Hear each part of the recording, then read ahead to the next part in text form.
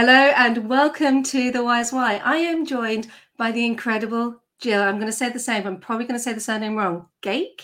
No, it's Gayk. Gayk. And I knew that as well. Do you know, and I'll tell you how everyone's going to remember it, because this is what one of my son's school teachers said. It's gay with K on the end, pronounced like Dyke.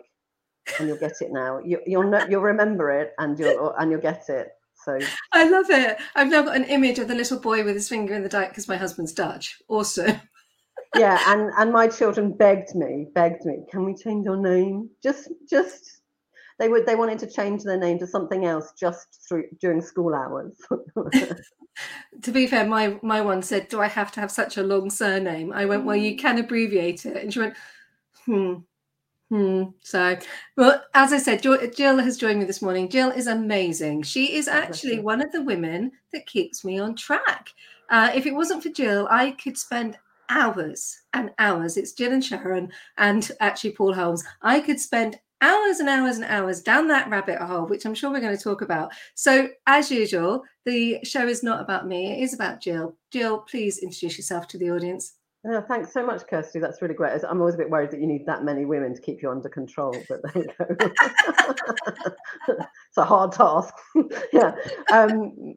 My name's Gill Gayk, and I have a business called GMG Business Coaching. That's what I do. I'm a business coach. So if I give you my my spiel, my cheesy bit, which says I'm your business sat nav, guiding you on your business journey, it kind of it can be super cheesy, and I've got a whole load of cheesy marketing stuff to go with it, to be your business sat nav. But actually, that's what a lot of people happen when they're in business. Is they start off in business and they kind of get busy, but they don't know where they're going. They don't set a goal, and they get a little bit disrupted. They kind of just start doing things, and they don't. And if you don't know where you're going, how do you know when you get there?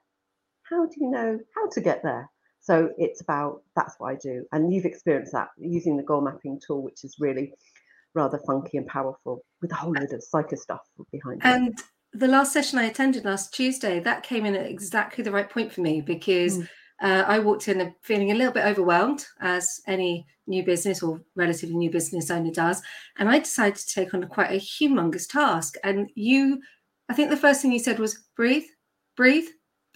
No, I say that to my clients, but you did. You helped me breathe. And then we did this wonderful goal mapping. Can you expand a bit about goal mapping? Because I know what it is, but there's some people out there that have no idea. Yeah, it's a pretty phenomenal system. It's simple, but not simplistic.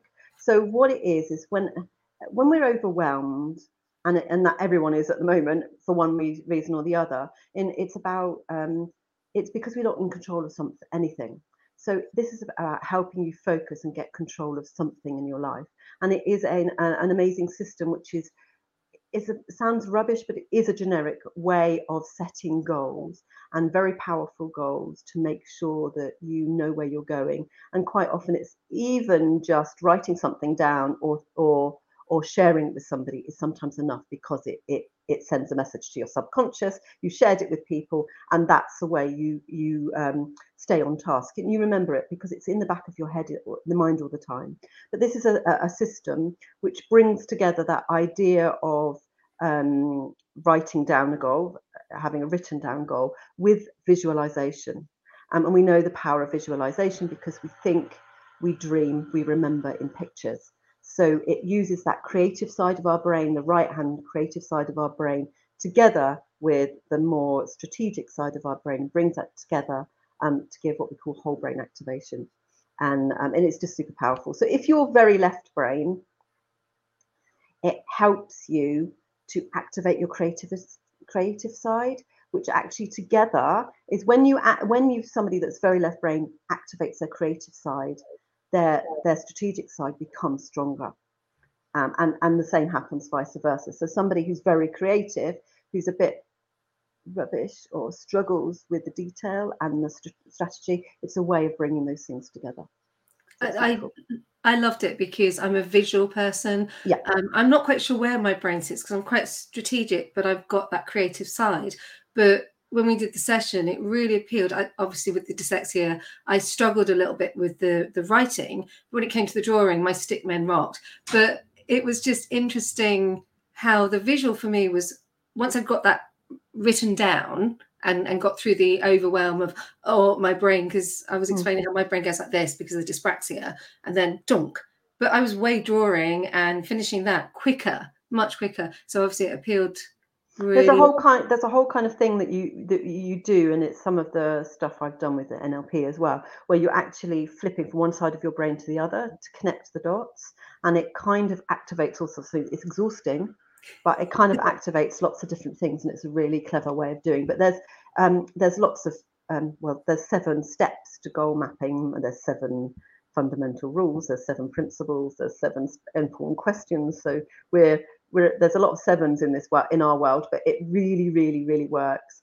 And it's been created by a chap called Brian Main, who's just phenomenal. He's the most magical man. He's a little bit of our guru, mine and Katrina's, and really interesting person. Has a very interesting story and incredible experience. And he's brought all of that into this goal mapping system, and he's done a lot of research and reading on different ancient cultures, on Western, Eastern, South American cultures, and they actually, when you go deep into them, they all have similar philosophies about visualization, setting goals, and the principles of it.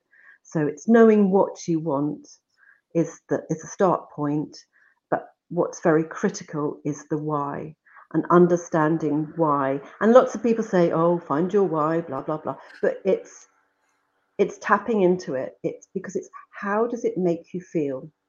Because our emotions are what motivate. So if you can really, really tap into how it makes you feel, if you achieve that goal, how will you feel? What will you have? What will it give you? And when you know that why, that's when the goal becomes very motivational. And that's those are the sort of critical things. Obviously, there needs to be a timeline, otherwise it's wishful thinking. It could go on forever. Once you've got a specific date when you want to achieve that by, you are much more targeted and focused. And then we have the other steps, which is how are you going to do it? What are the steps you need to take to achieve that goal? And who is going to help you? And that's who, which person, which organization, which group of people, or who are you being in that moment? So one of my goals is about healthy eating and having a healthy diet, because healthy body, healthy mind kind of thing is where I start from. And the who am I being, it's my disciplined shopping angel that I need to use for that, because otherwise there'll be far too much chocolate in the shopping basket and not enough of the good healthy stuff. I kick myself when I get high. Those fridge moments when you go, I really need something naughty now. I go, damn it, that damn bloody disciplined shopping angel. I love that. I love the visual image of the angel. I want the chocolate bar now. Obviously, I'm going to have to go downstairs and see. I haven't got any in either. So yeah, not good. How did you get I mean, it's brave to sit up on your own. It's brave to go out there and try something different. It's even braver to use your name, as we were just discussing offline. So how did you get here? That everybody says, find what you love, do what you love doing, and you never work a day in your life. And you go, and I never found it, and I never found it, and I never found it. And I kept striving for whatever success was. A lot of that is what other people say success is, and striving. And a lot of what I've done in my past is as a result of circumstances. You are restricted to quite a degree about where what you do by family commitments, where you live, your qualifications, all that kind of thing. And so I was kind of on this, so I would say on a bit of a hamster wheel. And I was in quite a big organization, having done a whole load of other various things. And I was speaking to an HR director in the US, and we were talking about career pathways and all of those kind of things. And I said, I don't know what to do next. And he said, have you looked at coaching? And the Americans are very much, everybody has a therapist, everybody has a coach, and all that kind of thing. And he said he's getting all of his team trained up because of how powerful it was. and then actually you bring that aspect into his HR team, it would really support the fast tracking of high performance individuals and to strengthen their management teams. And he said, have a look at it. So I went, okay. And I went and had a look at it. And I did a free weekend course, and I had that aha moment. I went, oh my God, I have found it. This is what I was always meant to do. That's just brilliant. So this HR guy was kind of important to you. Who else has helped and supported you to get you to where you are? Oh my God, there's a zillion people, because all of it's little breadcrumbs along the way, isn't it? I know some people say they have an eureka moment. That was my eureka moment. Was this is what I need? This is what I always needed to do. The next step was finding a way of doing it, and it took me a long time to get to the next step, because I had responsibilities and I had to get rid of my responsibilities, aka the kids, before I could make the leap of faith to do my own thing. But there's lots of different things. One of the I worked with a startup business in the days of iPods. Don't know if you remember that. I started with a startup business with a guy who was, well, in my eyes, was mad. He had this massive vision, massive vision. He went big, and I kept going, no, no, no, no, you can't do that, you can't do that. That was my upbringing. No, no, you can't do that. Don't do that. Don't do that. Oh, that's impossible. And he went big. And I mean, there's a guy called Tom Dudridge. He's kind of a little bit of my hero, but he was amazing. He was amazing and frustrating all in one go. But he built a business that went from a 0 to £1 million turnover in 12 months. And all I can say was hold on to your table, because it was, yeah. And because he went big, he decided that he was going to do iPod accessories, and he was going to deliver iPod accessories for Boots for their Christmas stock. And he went for it. We didn't have the stock. We had to do all of the other stuff. We had to kind of backfill. But he went, and he taught me to think big. And if you don't shoot for the moon, you won't ever get to the stars. So actually shoot for the moon is really important. If you think big, you're going to achieve something. Otherwise, you're restricting yourself all the time.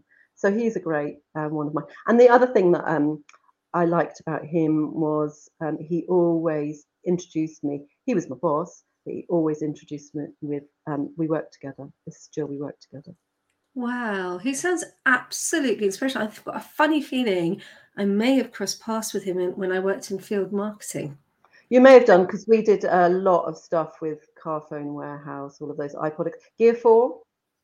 So I was a Intel trainer around that time, and I trained all the Carphone Warehouse guys. I don't normally talk about this. I trained them all about how to sell Intel. Now this, gosh, I think they were notepads. What were they called? It doesn't matter. They were the kind of bridging gap between a laptop. So they were really perfect to be light and portable before we got to the smart tech. Yeah. So I was in Carphone Warehouse dealing with the Geek Squad around the same time. That's really weird. So there is. I think you can still get them. It's called the Icebox, which is a case for phones and iPods. Honestly, we put it in backwards once in the office. We couldn't break the damn thing. So yeah, we had. It was the most amazing fun and absolutely bonkers. But yeah, it was amazing fun, and that was an interesting one. And then there's lots of different people along the way. I had an amazing friend of mine who, whatever the question was, the answer was yes. Did crazy nutty stuff with her, and it was awesome. And again, helping you to think bigger and just go for it, and that really helped. And then obviously going out on my own was,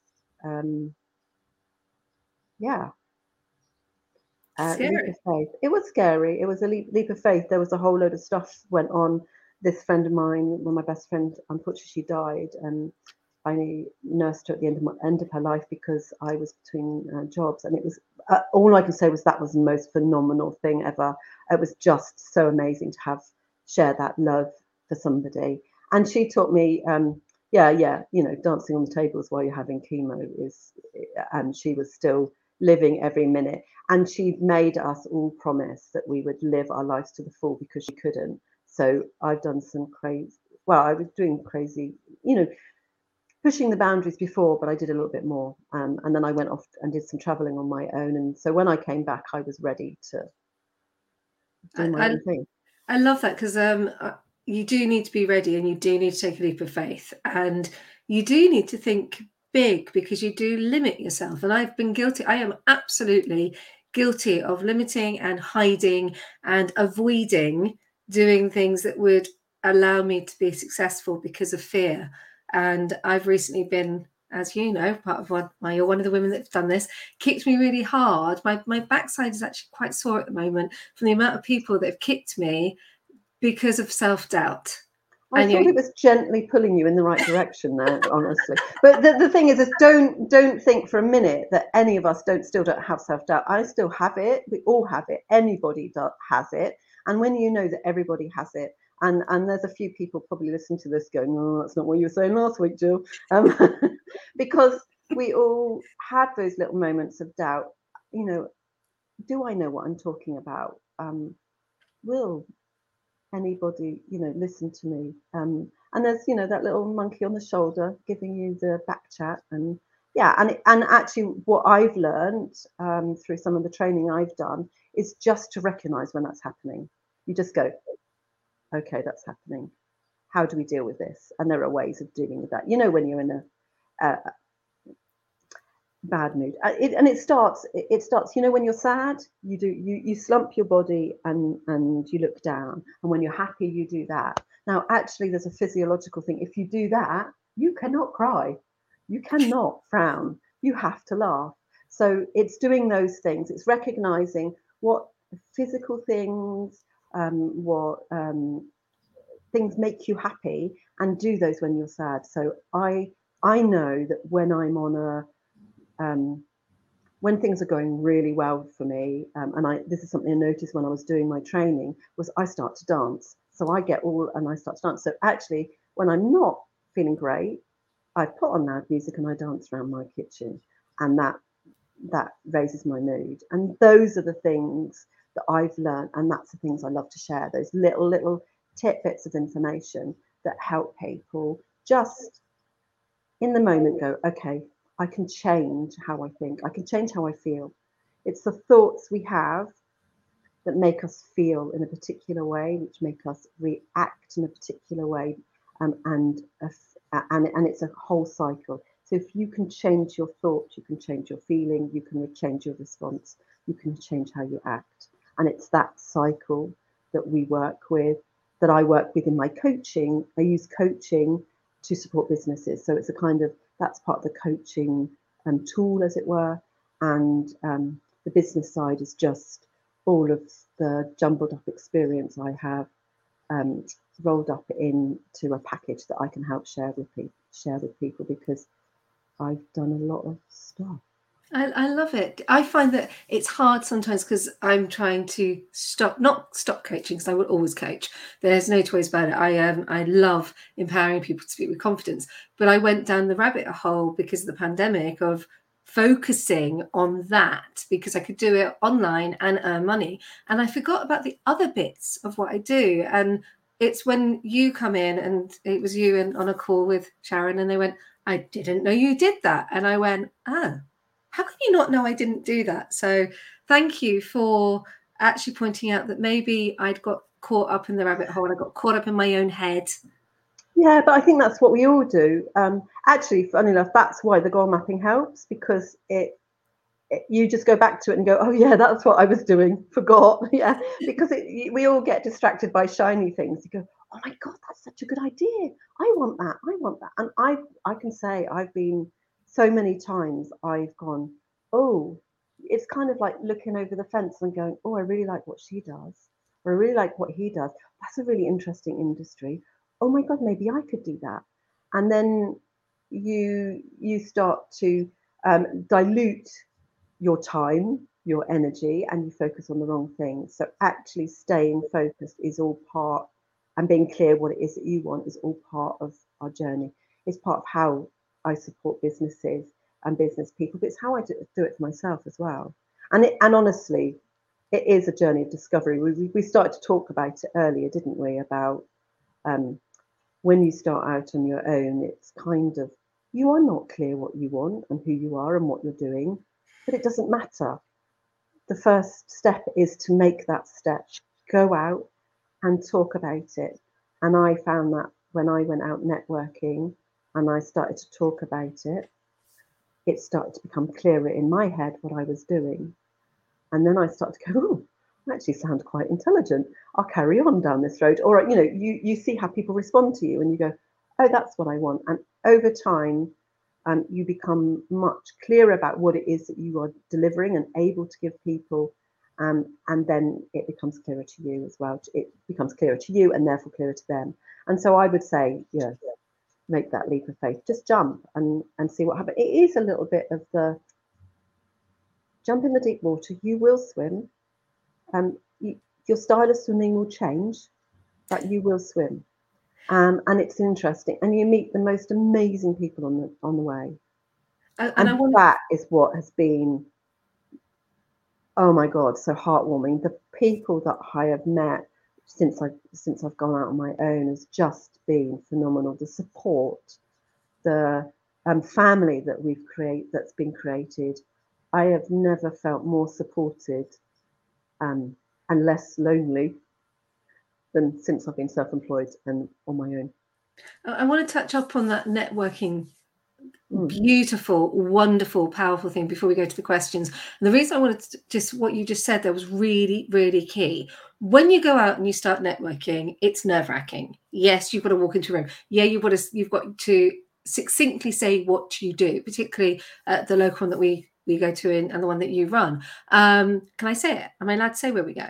Yeah. Oh, yeah, please. Okay, the Buzz Network. So, and what's really good about it is you get to test out. You get a test in a really safe environment. And that going out networking, meeting people, as well as working with the business spa, that really helped me hone my offering. And I'm everybody, if you're starting up or you are lost in your business, you don't do it alone. You can't do it in your own head. So yeah, you get stuck in your own head. Go out and talk to people. And you may walk into a room and think everybody knows each other, but no, not everybody does. Some people do, obviously. Not everybody does.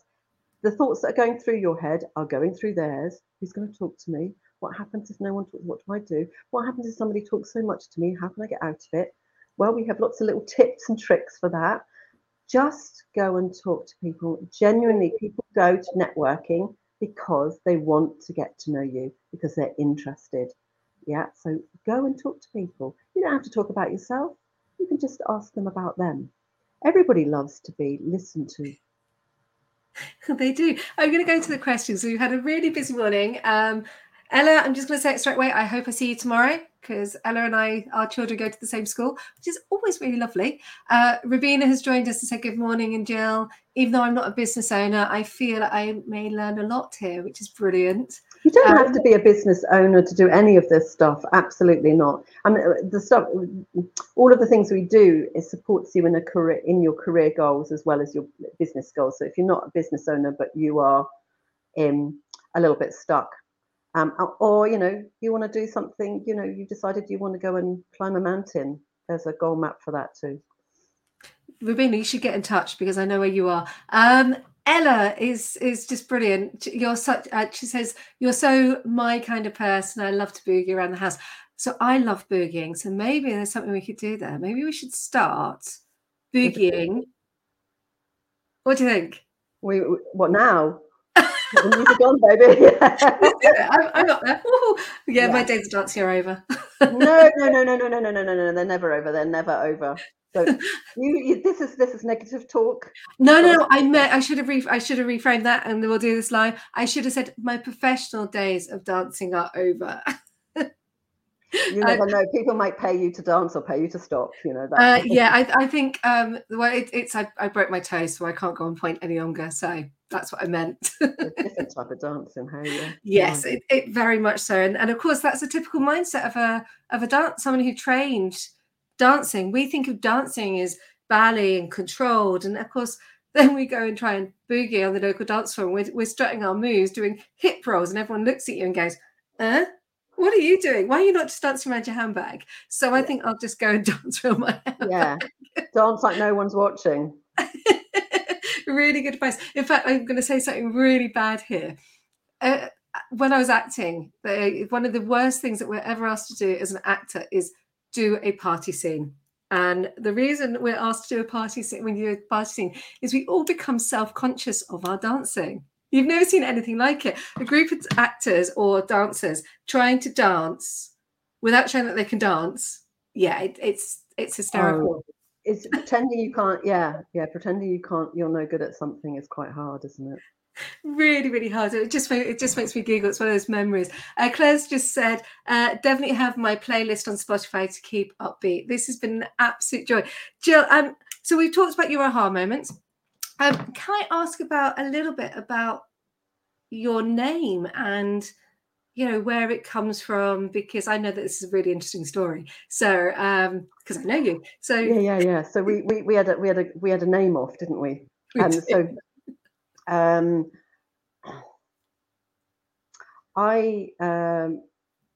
a little bit of an adventurous streak in me. You may have already worked it out. So when I was 18, I went to live with a family in Germany as an au pair. I'd never got on a plane before. I don't think I'd even been to an airport before. So just before the Pope arrived, I arrived. And so I started to work with a family, look after their children in Bonn in Germany, and it was a phenomenal and an awesome family, and I'm still in touch with them. So and an amazing experience, and those experiences are really the things that open your mind. And Germans, they have this once a year. They do this thing called Carnival, and there's a whole load of au pairs, a group of English au pairs got together, and we went and did Carnival. And I can't remember much, but I met a chap and I ended up getting married and staying in Germany. So that's where my name comes from. But the name is quite interesting because my now ex-husband's family is East Prussian. And if you know your geography, East Prussia is actually Prince Albert was East Prussian. Is now it's east of Poland, and it's now a country called Kaliningrad. It's part of Russia. Kaliningrad is where his family came from, and it was basically ethnic cleansed after the Second World War. And my in-laws, they tell a story which is quite frightening, where his mother, uncle and grandmother, they were threatened. They were told if they tried to escape by the Germans that they would be stopped, and they were terrified of the Russians because they had this awful reputation. And so they walked into town, into Kaliningrad, which was called Königsberg at the time. They walked in with layers of clothes on, and the story that Uma told us, or when I asked her, was that they were walking up the gangplank. They were the last ones walking up the gangplank on a ship to escape to Sweden, as the Russians were firing shots to them. So quite traumatic, and it's very interesting when you hear the story from a different perspective. And then they were refugees for a very long time. So if you know anything about German history, the Bavarians and the East Prussians and the Prussians are mortal enemies in the German world of Germany. That is, and their family unfortunately ended up being refugees in Bavaria, speaking with this very East Prussian accent. So they had a really rough time during the war. They were hungry. They were starving. They told stories, as a tractor went by and a potato fell off the tractor, they had potato soup for a week. Yeah. So it's just the other side of the story that you don't hear. And then they were obviously displaced. They couldn't go back to their homes. And my mother-in-law probably stopped going to school at the age of 9 and never went back. So because by the time that they found somewhere they were left the refugee camp and were repatriated, found somewhere to live, she was 15, 16. So yeah. And her and Orpa, grandpa he was having a whale of a time. He was a prisoner of war in France, and I think there's a little bit of a joke within the family that there are some half Germans running around there because he had quite a nice time. But it took 10 years before he was home. I think, before he was repatriated. So you see, it takes a long time to rebuild lives. And they actually lived in a flat up into the 1980s where they had a shared bathroom with the flat below them. So be grateful for what you have. Very much. We won't get political, but it does make you think about what's going on in the world today. And I remember when I first met Dennis, and his granny talked about watching Rotterdam alight as if it was fireworks in the sky, but it wasn't. It was the bombs. And I think sometimes we forget. Not that we forget. No, I think what it is we hear about the big picture. You hear a big picture, but actually it affects individuals, and this is how it affects them. And and there's knock-on effects. I was listening to something really interesting about generational trauma, but that was also, there's knock-on effects. So my mother-in-law is obsessed with food because she was always hungry. She was hungry as a child. So it's a bit of she puts food on your plate and you go, stop, and there's 3 more spoonfuls land on your plate, and you just go, no, I can't eat it all. And it's that kind of stuff. But it's all comes from a place of a good intent, and that's really interesting. Thank you for sharing. I know it's a really powerful story, and I just thought it was really pertinent. I think that's what I want to share today. This is where you get to turn the tables on me. I have no idea what's coming. You get to ask me a question. No, you see, I listened to a couple of these and I didn't know what to ask you, and I still don't know what to ask you. But I suppose I'm going to ask you, and this, you always talk about your dyslexia and dyspraxia. Why? Because I want other people to know that it's okay to be dyslexic and dyspraxic. I found out at 37 and it crushed me. I've known since I knew all the way through, right the way through till I was diagnosed, that I was dyslexic, dyspraxic, but there wasn't any help for me, and it was lonely, and I had to learn life skills. And what I find is that it's a bit like, I won't go into the internet, it's a bit like that hidden elephant in the room. And I didn't talk about it because I was embarrassed. I was humiliated. I couldn't read very well. And as an actor going into read-throughs, I would struggle and I would scan. I taught myself how to speed read ahead. And I don't want anybody to not know that they're not, that they're on their own, because you can succeed if you are dyslexic and dyspraxic. It is not a disability. It is a superpower. What I am happy to do, and it's what happened when we were at the goal mapping, is I'm now confident enough to say, hang on a minute, I'm struggling here, and it's just I'm neurodiverse. I've just got a different way that my brain works. You're running on ahead. If I don't speak up at that point, I'm lost, and the rest of the session has gone, and I'm still on that point because I haven't been able to catch up. So I want people to be able to know that it's okay to say, I am dyslexic, I am dyspraxic. It's not, I'm stupid. I am not stupid in any way. I just have a brain that is wired differently. And this goes for ADHD and all the other aspects of neurodiversity, because I'm watching and working with a little boy. So I work with children who've got who are coming into to understanding where they are with their neurodiversity. And I don't take any payment for this. This is on the side. And one of the things I do is I share my journey with them. Yeah. And it empowers them to know that it's okay. And this little boy, I'm so proud of him. He's going to do a presentation at school about himself, because it is about ourselves. And it's not that we're different. And I'm very strong on this. We need to be included and accepted. Yeah. And we have to do that starting with ourselves. Well, thank you for sharing that, because I think that's really powerful.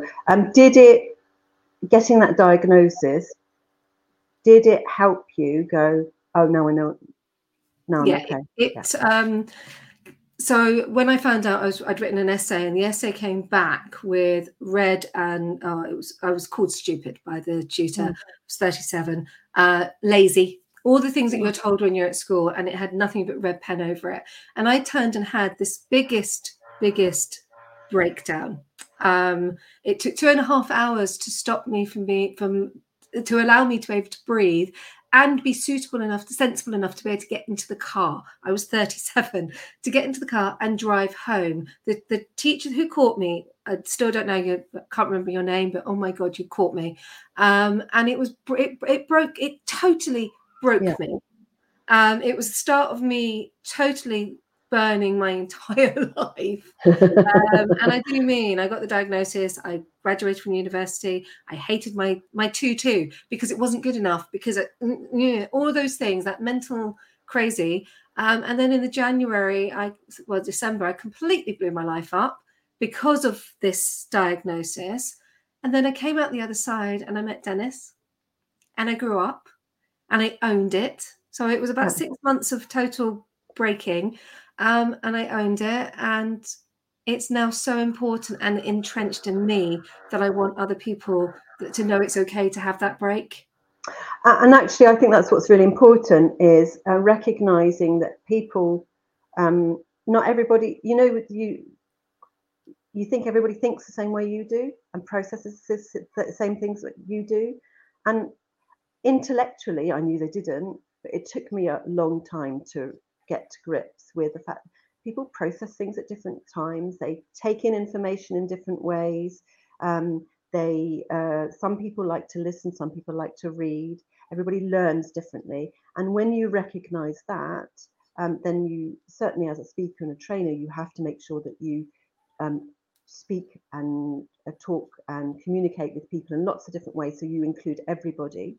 But actually, by you shouting out, hang on a minute, there may have been other people that hadn't quite heard properly, hadn't quite misinterpreted it and all that kind of thing. So actually, it's okay to say, hang on a minute, could you just say that again? Yeah. Interestingly enough, Brian Main, who did the goal mapping system, he left school age 13, unable to read and write, utterly dyslexic. Yeah. He still made a fortune in the business that he was in and lost it all. But he is the epitome of changing how he learned how to read. And he's now an avid reader. And he'll still say it takes some time, but he reads words in such a different way. He takes the information on in such a different way. He really almost every single word is inwardly digested and analysed, and he kind of looked up, what does that word mean? What does that word mean? How many of us do that? I do. How many of us, but how many of us make assumptions about what a word means and then use it completely in the wrong way? So I have to know what it means. And if I use the wrong word, you heard it earlier, is that the word I want? I will question, and that's my brain. It's not me questioning myself. It's me questioning the context of how I've used the word to ensure that I've used it correctly. So that's one of my life skills that I use. I am really proud that I can help people. And I think that's, and particularly the new generation, the new people coming through.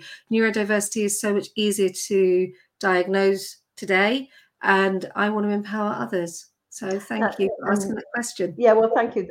There is obviously that was really interesting. It's really good to hear, but I also have a little bit of experience with that because I have ADHD with my kids, and sort of had some interesting challenges along the way. And I now help parents with challenging children with challenging behaviour, because I know what it's like. And it's just recognising we think differently. Some people don't remember anything.